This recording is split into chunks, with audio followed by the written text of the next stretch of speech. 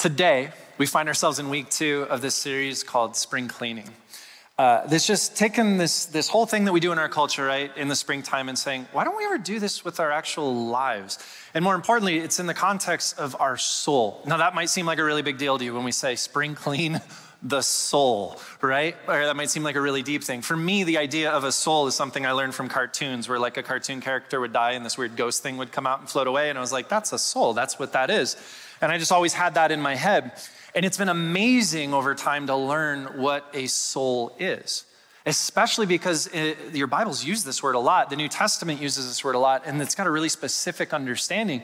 And when we miss it, we miss something really, really beautiful. So if you joined us last week, you heard Glenn unpack that. If you didn't, I'd love to unpack a little bit of it just to recap today. But it's this: the soul is something that's it's something way more than simply a part of ourselves that's referring to the piece of us that goes someplace after we die, so to speak. The soul is essentially something that every single one of us possesses. You have a soul. You should know this. Every one of us possesses this. And what a soul is it's like God's unique fingerprint on us in making us. That's maybe a really good way to think about this. The soul is the essence of who you are. It's what makes you, you. Now, in the New Testament, they had a really specific understanding of this, and it's composed of 3 parts. It's your heart, it's your mind, and it's your spirit. But when you understand that the soul's like that, like God's fingerprint on you, it's what makes you, you, all of a sudden there's passages that get really deep that weren't that interesting before, maybe that we misunderstood at one point. Take one, for example, that people who don't even go to church can find themselves quoting because it's just been out there. It's when Jesus says, what good is it for a man to gain the whole world but forfeit his very soul, right? Now, I grew up hearing that what that means is, what good is it for you to chase after all the things this world has to offer you and then ultimately go to hell? That's how I heard that taught. But doesn't that kind of miss the point just a bit here when you think of what a soul is? I mean, that's not quite what it's getting at, is it? More accurate way to look at it would be to say, what good is it if a man chases success and actually achieves it if he loses who God created him to be along the way? See, there's a depth of meaning and understanding in these passages when you start to grapple with this is what a soul really is. It is a really important thing. So in your Bibles, in the New Testament, from a Greek perspective, because the New Testament was written in Greek, there's this understanding of the soul made of 3 components. Glenn talked about one last week. He talked about the heart as we seek to spring clean our hearts, so to speak. Your heart is seen as part of your soul. It is the place of your deepest desires and wants and deepest beliefs, the things you hold most true. Your heart serves almost like a compass for your life, right? So that's why the Bible can say, for out of the heart, the mouth speaks. The thing that you most believe to be true becomes reflected in the things that we often find ourselves saying. The second part of the soul is the spirit. This is the thing that makes you able to relate with God, want to relate with God. It's why human beings have this amazing gift in being made in his image, where we find ourselves asking questions about deep meaning and truth, and how do we relate to the God of the universe who made us, and what does this all mean, right? You have spirit. And the third part of the soul, and this is the part we're going to talk about today, is the mind. The mind.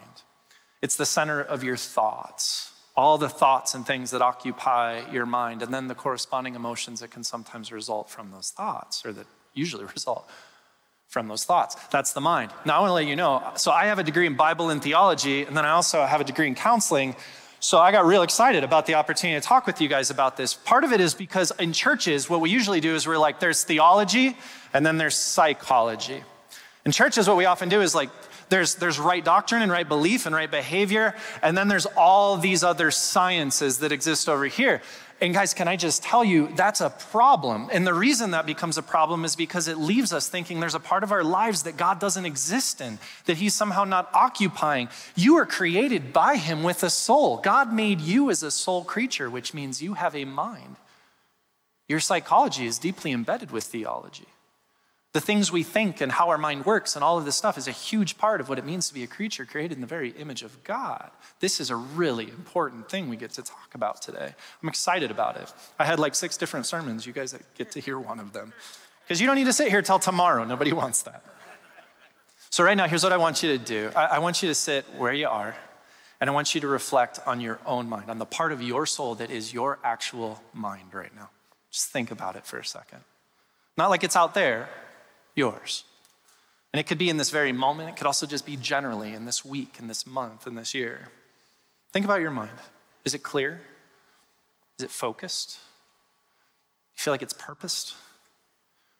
Is it cluttered with 1,000 thoughts, cares, and worries? Is there a lot going on in there? Is it filled with not just your voice and your thoughts, but the thoughts of all kinds of other people?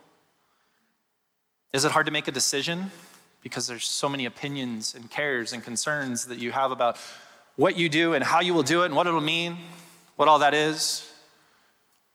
Have you found yourself thinking, I just need something to numb my thoughts? Right? All this stuff that's going on in my head, I just need something that can put it away, to make it go away or to make it quiet or make it just get out of here because it's too much. Have you had the thought, if I pay attention to what's actually going on in my mind, I don't think I'm going to get out of that? I'll get stuck there? Or lastly, do you ever feel like you make so many decisions with other people in mind and other considerations in mind that you've actually lost what really matters to you? And you're not even sure what it means to wrestle with the idea of who God created you to be? It's like your mind's just confusing and cluttered. See, God created us, each of us, as a soul creature. We all have souls, which means we have a mind. He made us with one. Great purpose, great intention in doing so. But sometimes, as we seek to move forward in our lives, just part of living life is our minds become kind of cluttered. There's a lot of things in there. It's hard to make sense of all of that. And it can fill us with competing thoughts. The honest truth is there are moments where our minds could use a little spring cleaning. It's true. There are moments where our minds could use a little spring cleaning because sometimes we struggle with a cluttered mind. And I think that's why we're here. That's why we get to talk about this. And there's a lot of hope and goodness on the horizon for us with this. The Bible talks about this really specifically in the book of Romans. It's written by a guy named Paul. He wrote this book called Romans. And in chapter 12, he writes a verse about this. Now, chapter 12 happens to be the climactic chapter of Romans. If you follow his thought and his content all through this letter that he's writing, when he gets to 12, it's like the big emphasis. This is where it all kind of comes to a T. And Paul says, this is what I'm after. This is the thing here. And he talks about this in verse 2 of the most climactic chapter. And here's what he says, Romans 12:2. He says, do not be conformed to this world, but be transformed by the renewal of your mind, that by testing you may discern what is the will of God, what is good and acceptable and perfect. And I want to take a moment here together, the beginning of this message, to break this passage down. I want to look at it with one another. I want us to see it really, really clearly. And so let's walk through it for just a second. First, Paul begins by saying, do not be conformed. He uses the word conform. Now, when you conform to something, what's happening is there's an outside influence. There's something outside of you, right? Not inside, outside. Something outside of you that is exerting a kind of pressure or that is putting some kind of expectation or something like that. And you so feel this that you start to mold and adapt to it. You become like the thing that exists outside of you, right? That's what it is to conform to something. And he says, do not be conformed to this world. That's what most of your Bibles will say. What's interesting is the word for world here in the Greek, it's not here. The word cosmos, right? Which is the word from which we get the cosmos, right? It's not here. The word that's actually used here, better, more literally translated, it would say, do not be conformed to the age. That's what it would say. Do not be conformed to the age. So taking what we know about this very first part, let's paraphrase it for a moment. Where Paul's saying, don't conform to become a product of the times you're living in. Don't live your life in such a way where all the outside influences and everything else simply make you a product of whatever era it is that you're living in. This is an important lesson from history, right? You can look, because becoming a product of the times can take you a long way in the wrong direction. We see this with Germany back in World War II. Very, very complicated. If all you can do is become a product of the times, you're capable of doing crazy things, really hard things. It's tough. Do not be conformed, right? Do not just be a product of the age that you're in. And can we take a moment now, not just reflect on the past, but let's look at the times we're living in now when it talks about let's not be conformed to the product of the things that are just becoming a product of the things that are around us. Look at the age that we're living in now. Do you realize that as a culture, statistically, measurably, we are more stressed and worried and anxious than we have been in recent years? Most of you are like, yes, we live here. We know, right? But it's statistically true. It's not just a feeling you have inside of you about like, I think my life's kind of weird. In general, statistically, we're more stressed, anxious, worried, a little more angry, a little more frustrated, even more sad than we statistically have been in a while. In January of this year, the American Psychological Association, the APA, they conducted a Harris poll and reported that 80% of the people they surveyed reported feeling at least one emotion, at least one negative emotion that's resulted from a period of prolonged stress. 80% of people acknowledge, I'm in a state of prolonged stress. And 80% of people acknowledge, and there's a negative emotion that's occurred as a result of that. The number one, 47% of people surveyed identified it as with the actual word anxiety.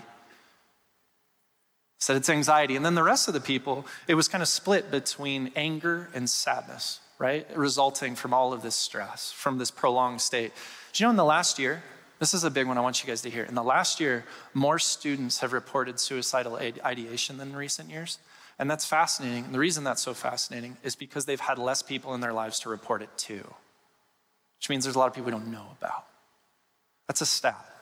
That's happening. That's a product of the age that we are in. And the prevalence of mental disorders, if we zoom out of this year and we just look at a bigger lens here, from 1990 to 2013, mental disorders worldwide increased by 50% on all of this. Now, I don't know what all of that means. I'm not here, that's just data. I'm not here to like tell you, and here's the meaning of all of that, and here's what you need to know. But here's what I can tell you. One pattern, friends, that should matter to each of us, that we could clearly identify here today is that we as people struggle to care for our minds, the part of our soul that is our minds. And consequently, that has a significant impact on us as people at large.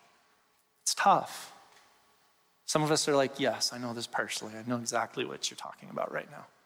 Others of us would say, yeah, there's somebody in my life. I care about this deeply. I get it. I feel that. I see it.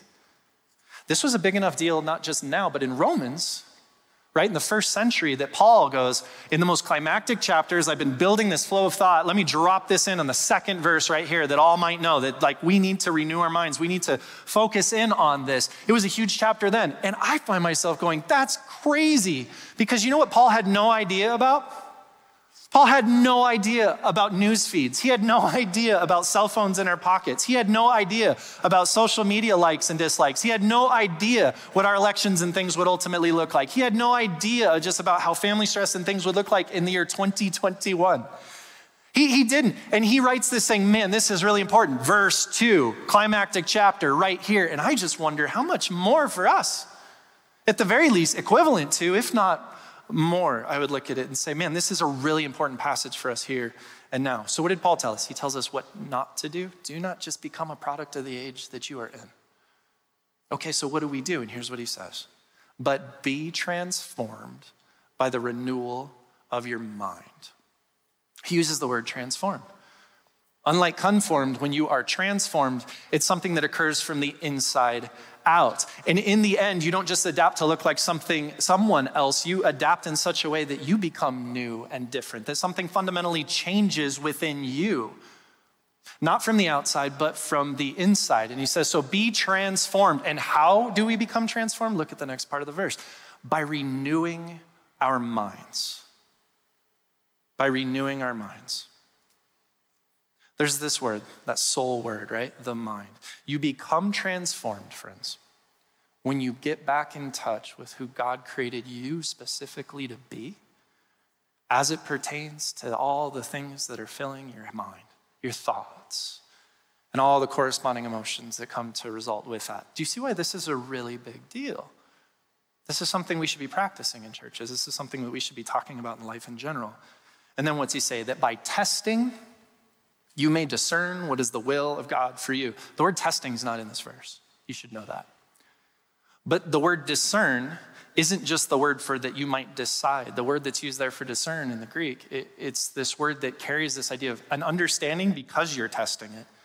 Because you have this firsthand experience and you're experimenting with it and you're testing it and you're evaluating it so that you can look and more come to say, that's what I think is true. I've learned more about this and I understand it now. That's what it is to discern this thing. You know this firsthand. So we just walked through all the components of that. And now let me paraphrase it from start to finish to capture the big thought. If you've tuned out, tune back in and you'll get the gist. Here's what it is. Paul looks to me and he looks to you and he's essentially saying, Don't just become a product of whatever age you are in. Be transformed from the inside out by paying attention to the part of your soul that is your mind. Make the choice to renew it. Get back in touch with who you think God made you to be and choose that. Test it. Try it. And as you do, you'll learn.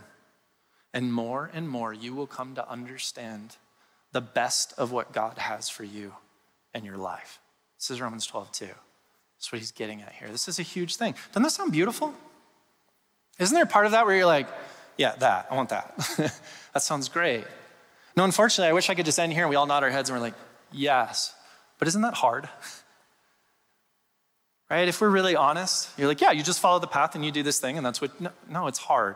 And we know this because our lives. Take a survey and look at your own life.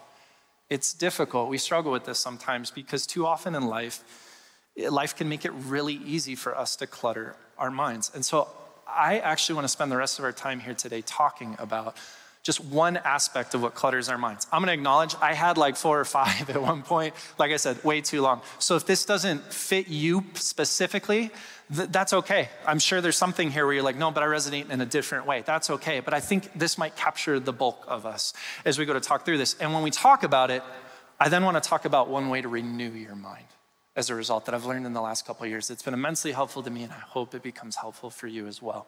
But here's the first thing.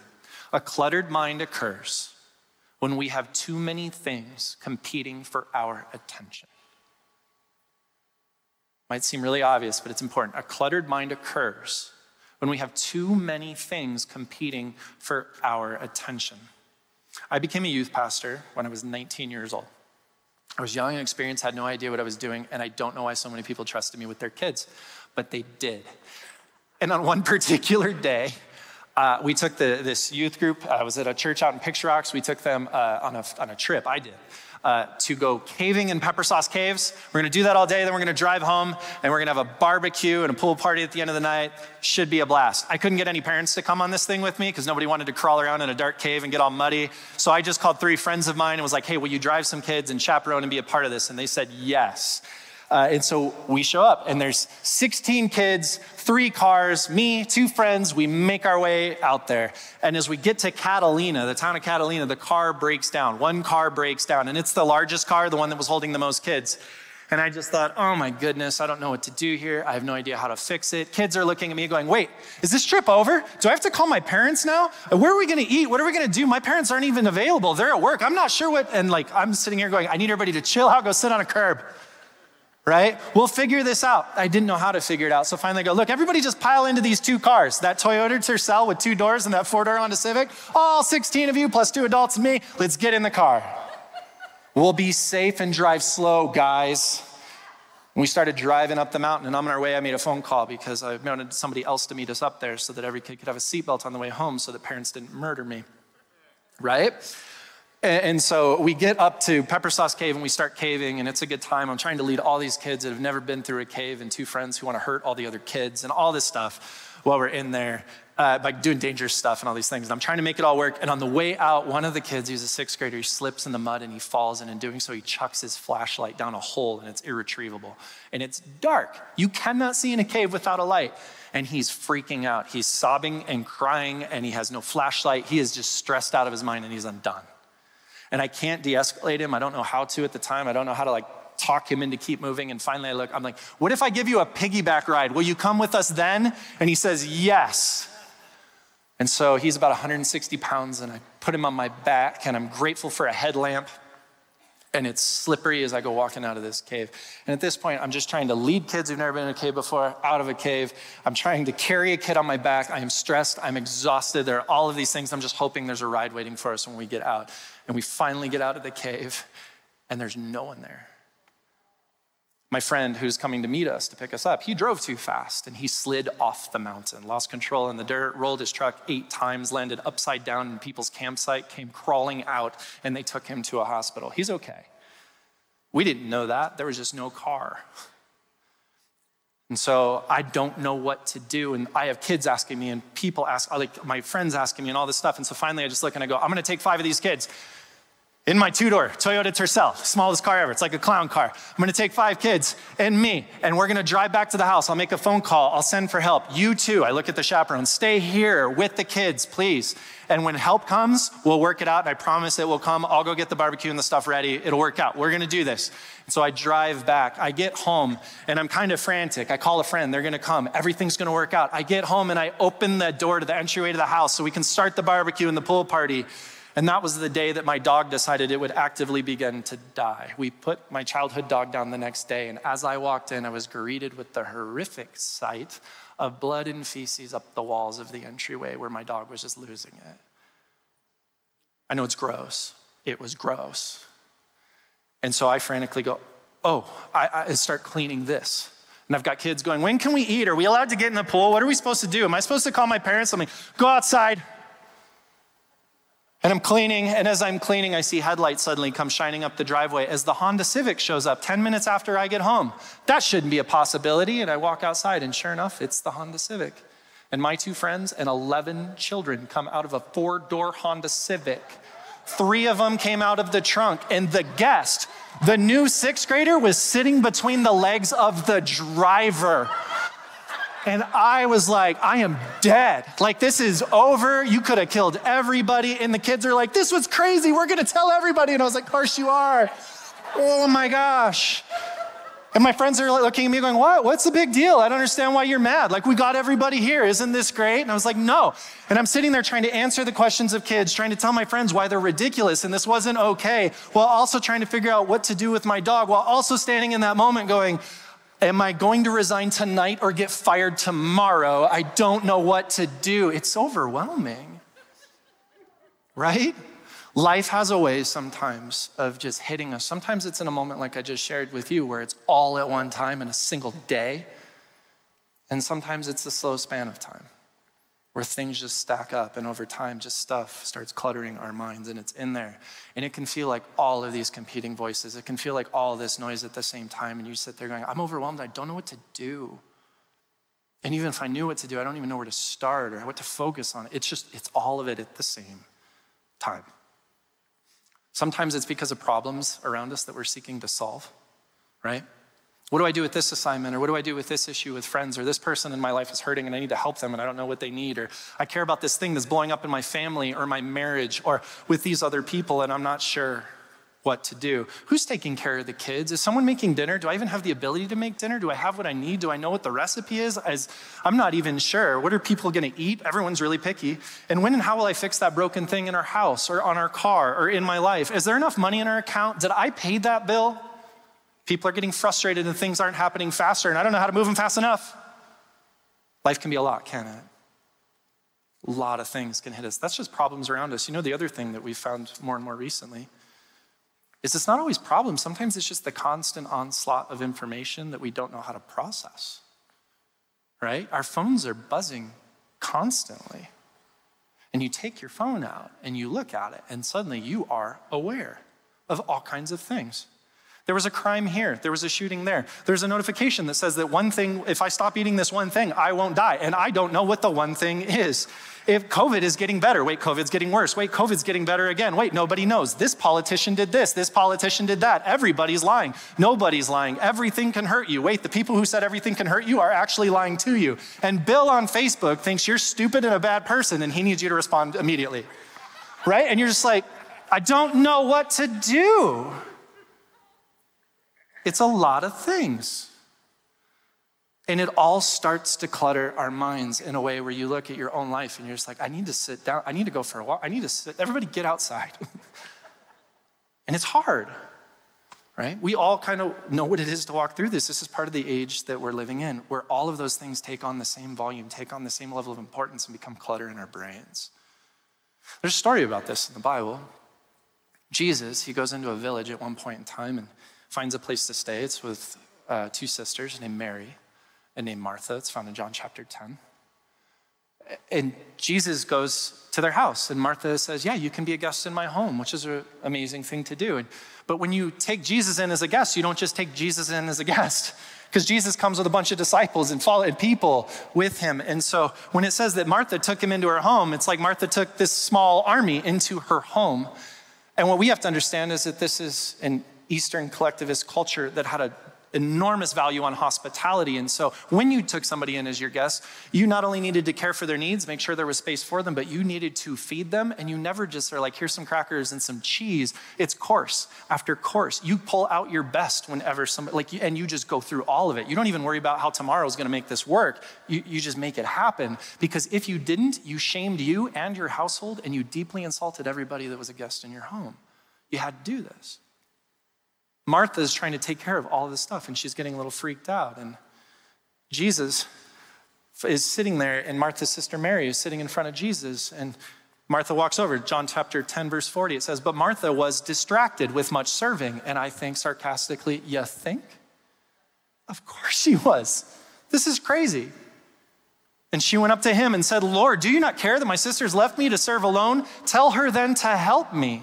And Jesus replied, here's his reply, Martha, Martha. In the repetition of these two things, you hear fondness and you hear kindness. Martha, Martha, you are anxious and troubled about many things, but only one thing is necessary. This passage often gets used to talk about valuing people over problems, right? Over tasks, so to speak.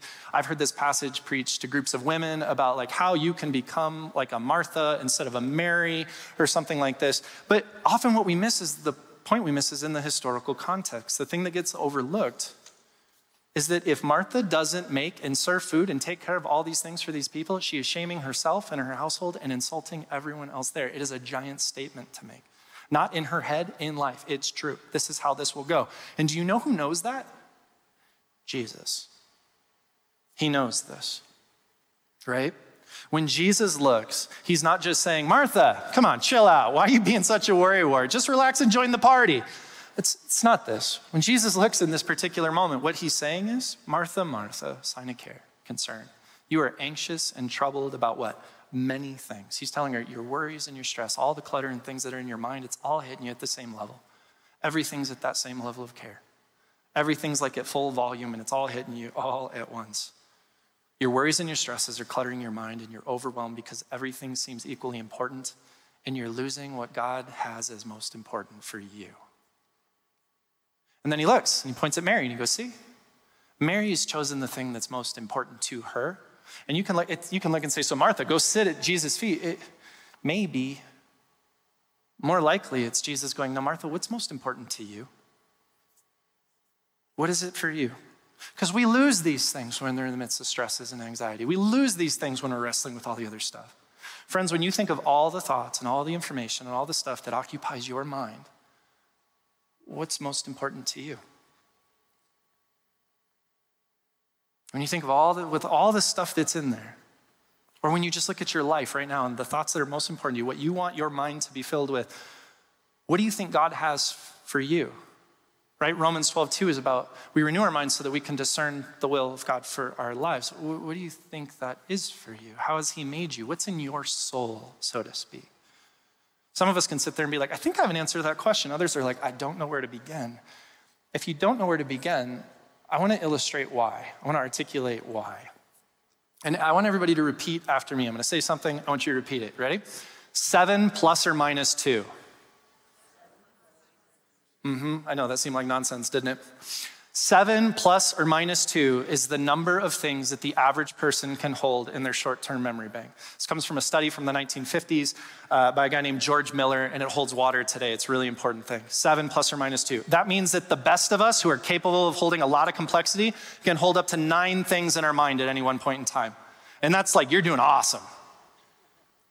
Some of us who struggle with that can hold 5. On average, as human beings, we hold about 7. If you sit here and you're like, I can think of like 12 right now, I go, yeah, and that's why you're so stressed out. That's why it's real hard. That's why it feels chaotic and cluttered and you're not sure what to do with it. Exactly. Yes, that. I want you to imagine your mind right now like it's a hallway. Your mind, it's not everybody's mind, your mind specifically, like it's a hallway, and you're standing in the middle of that hallway. On one side are 3 doors, and on another side are 4, 7 in total. And for just a moment, imagine every door shut and that hallway is quiet. You're alone in the hallway. And now, take a moment and think about the things that currently or have been or will preoccupy your mind. Is it a project at work? Is it a situation you're facing with a friend or a family member or conflict in people you're close to? Maybe it's what you're planning on making for dinner or who's going to make it or how it's even going to happen. Seems to be a thing. Is it a personal problem you're wrestling with? Is it the needs of someone in your life that you're trying to meet and don't know how? Is it a favor or a task that you promise you complete but you haven't yet?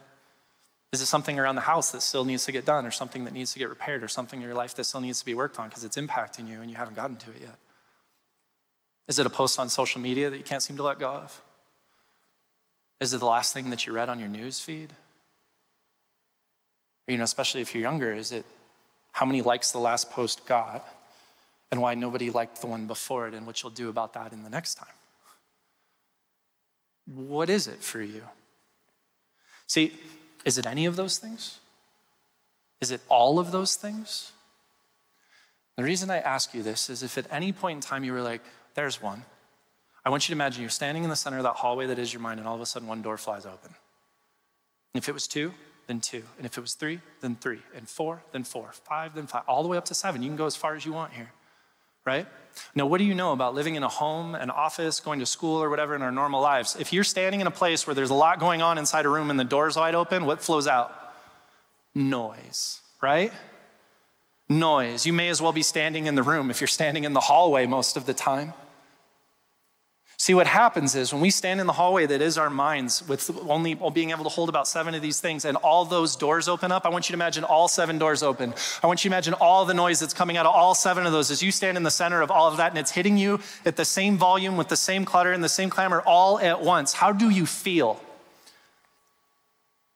Anxious, worried, overwhelmed, stressed, whatever words that you want to use there. If you can wrap your head around that, then you have a really good understanding of what a person who's constantly stressed out feels like or what a person who's battling anxiety is actually going through. It hits us in these ways. It's a lot to handle. It can become a lot of noise. Try to add one more thing in that moment, and it starts to get ugly, doesn't it? It becomes really, really difficult.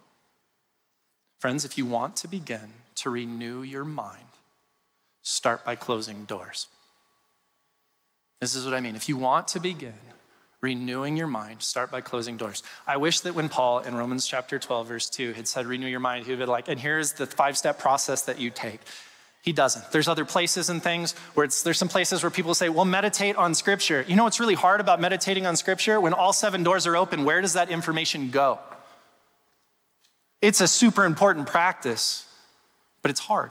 Some of us, in order to start to renew our minds, we have to start by closing doors. And I want to tell you how to do that. A professor who shared this as an illustration with me at one point in time shared, here she goes, so here's how you do that. If you want to close a door in your life so that you can quiet the hallway that is your mind, he goes, a door will close when you either figure out or solve the thing that you are preoccupied with. I heard that and I laughed out loud.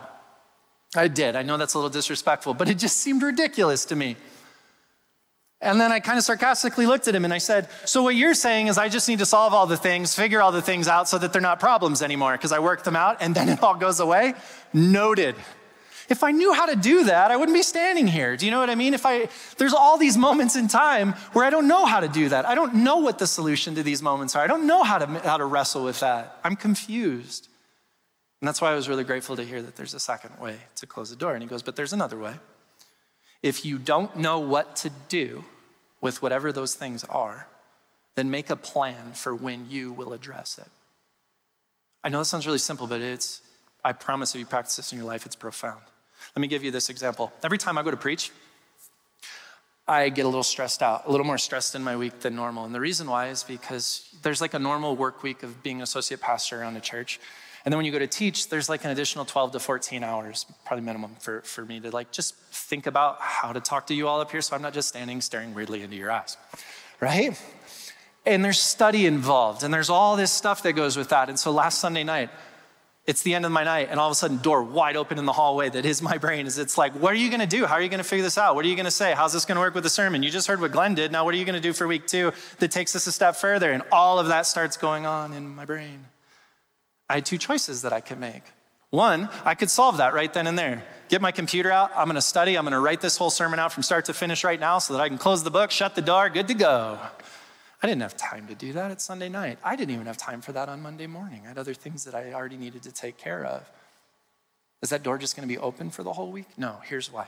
I made a choice in that moment to say, you know what, on Tuesday afternoon, I have a meeting with the teaching team and I'll work it out with them there. And then on Wednesday morning, I blocked a slot of time to study and to work on this. And I knew I had a next step in front of me. And the moment I committed and said, that's when I'll work on that, that's when I'll do this, door shut. And all of a sudden I got to go back to being with my family and everybody on a Sunday night instead of having all the things all the time. Really brief, practical example, but hopefully it illustrates the point. I want to make this even more simple for each of us who are here. So I'm going to give you 5 steps. And you take these in order, by the way. If this is you, or if this is somebody you care about, here's 5 steps that can help you close a door, help you renew your mind. First, if your mind is cluttered, don't add to it. And I think some of us actually need to hear that. If you're in a space where you're like, I've got all 7 doors open, probably not a great time to take your phone out. And I mean that. It's probably not a great time to scroll your newsfeed. It's probably not a great time to get into that moment on Facebook or wherever it is you go, right? It's probably a time to recognize I've got 7 open doors. I need to close some, not add more to it. Number 2, take an inventory of what your mind is most preoccupied with. If you don't know what an inventory is, make a list. That's all I'm saying. And just think through, what are all the things that are preoccupying my mind? And don't be picky about this. Write it all down.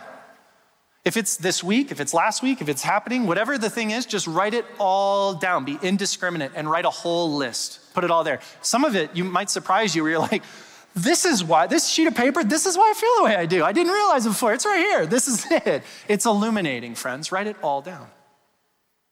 Oh, and by the way, it doesn't have to be negative. Some of us have cluttered minds because of all the positive things we want to do that we can't get to.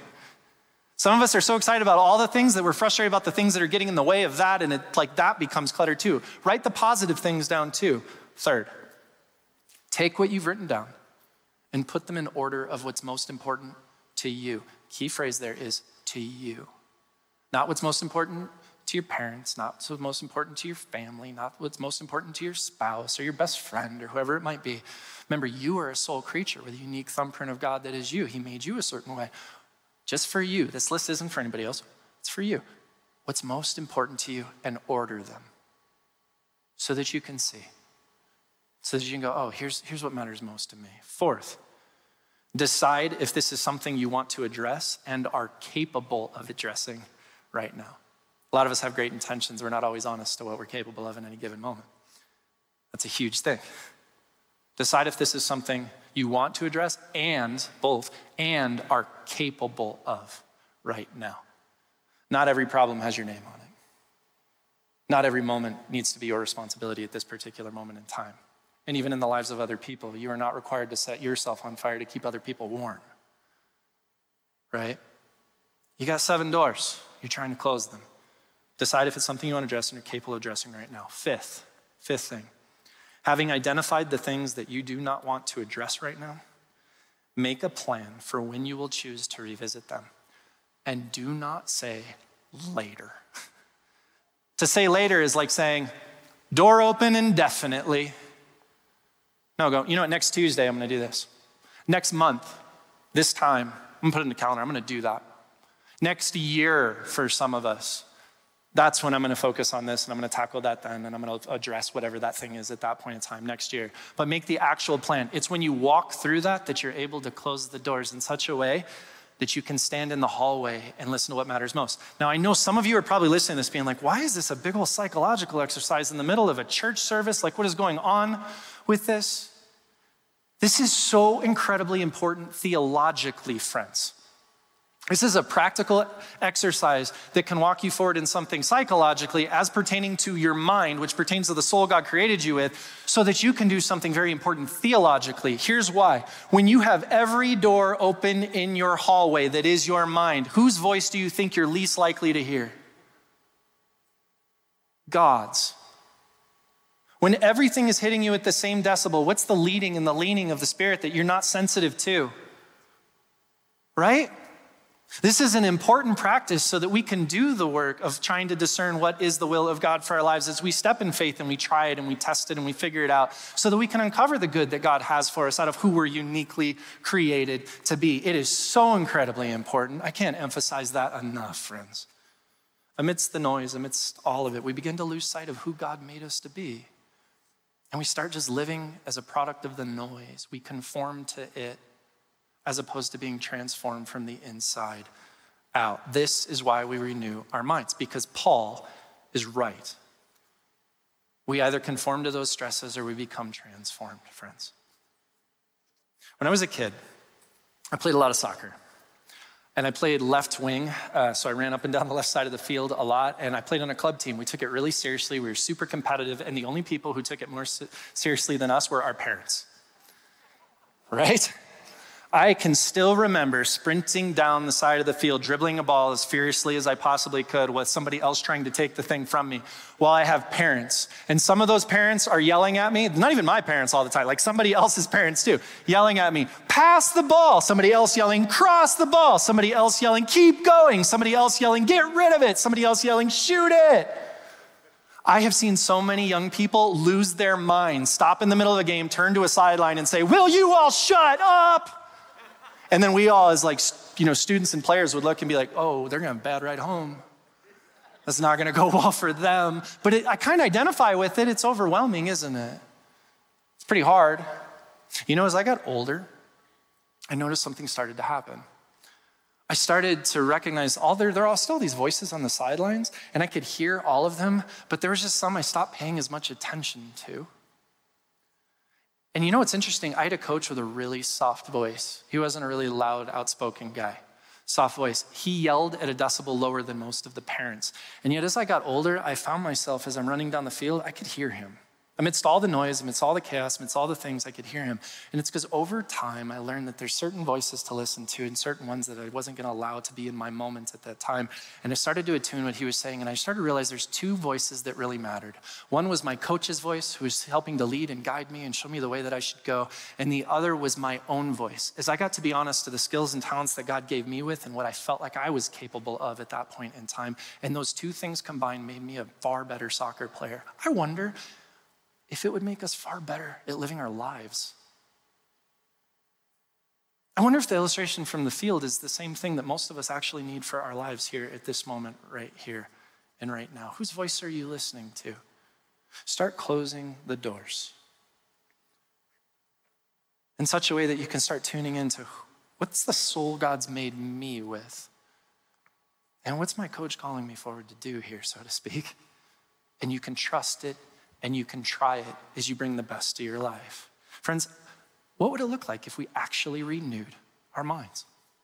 I can't help but think that not only would it be an absolute gift to our own lives and our own world, I think it would be an absolute gift to the world around us. Let's pray. God, we thank you for our minds. We're not always thankful, if we're honest. It's complicated sometimes. But I'm thankful that you gave us the ability to discern and to think and to do meaningful things with it. God, some of our minds are cluttered and we need a little help, Lord. And so I just ask for your wisdom and your guidance. Give us the strength and ability and give us the understanding of what it means to renew our minds. Help us to walk through some of that. If there's fear in the room about any of that, I pray that you quiet that, knowing that your perfect love chases it all out. If it feels chaotic, I pray for just a special breath of your peace in the life of each person that's here. That we might find our eyes wide open and our minds wide open to see what's in front of us and what we might need to do and what you have for us.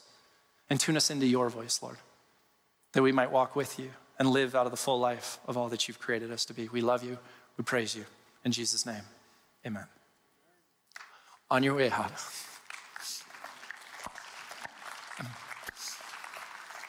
On your way out.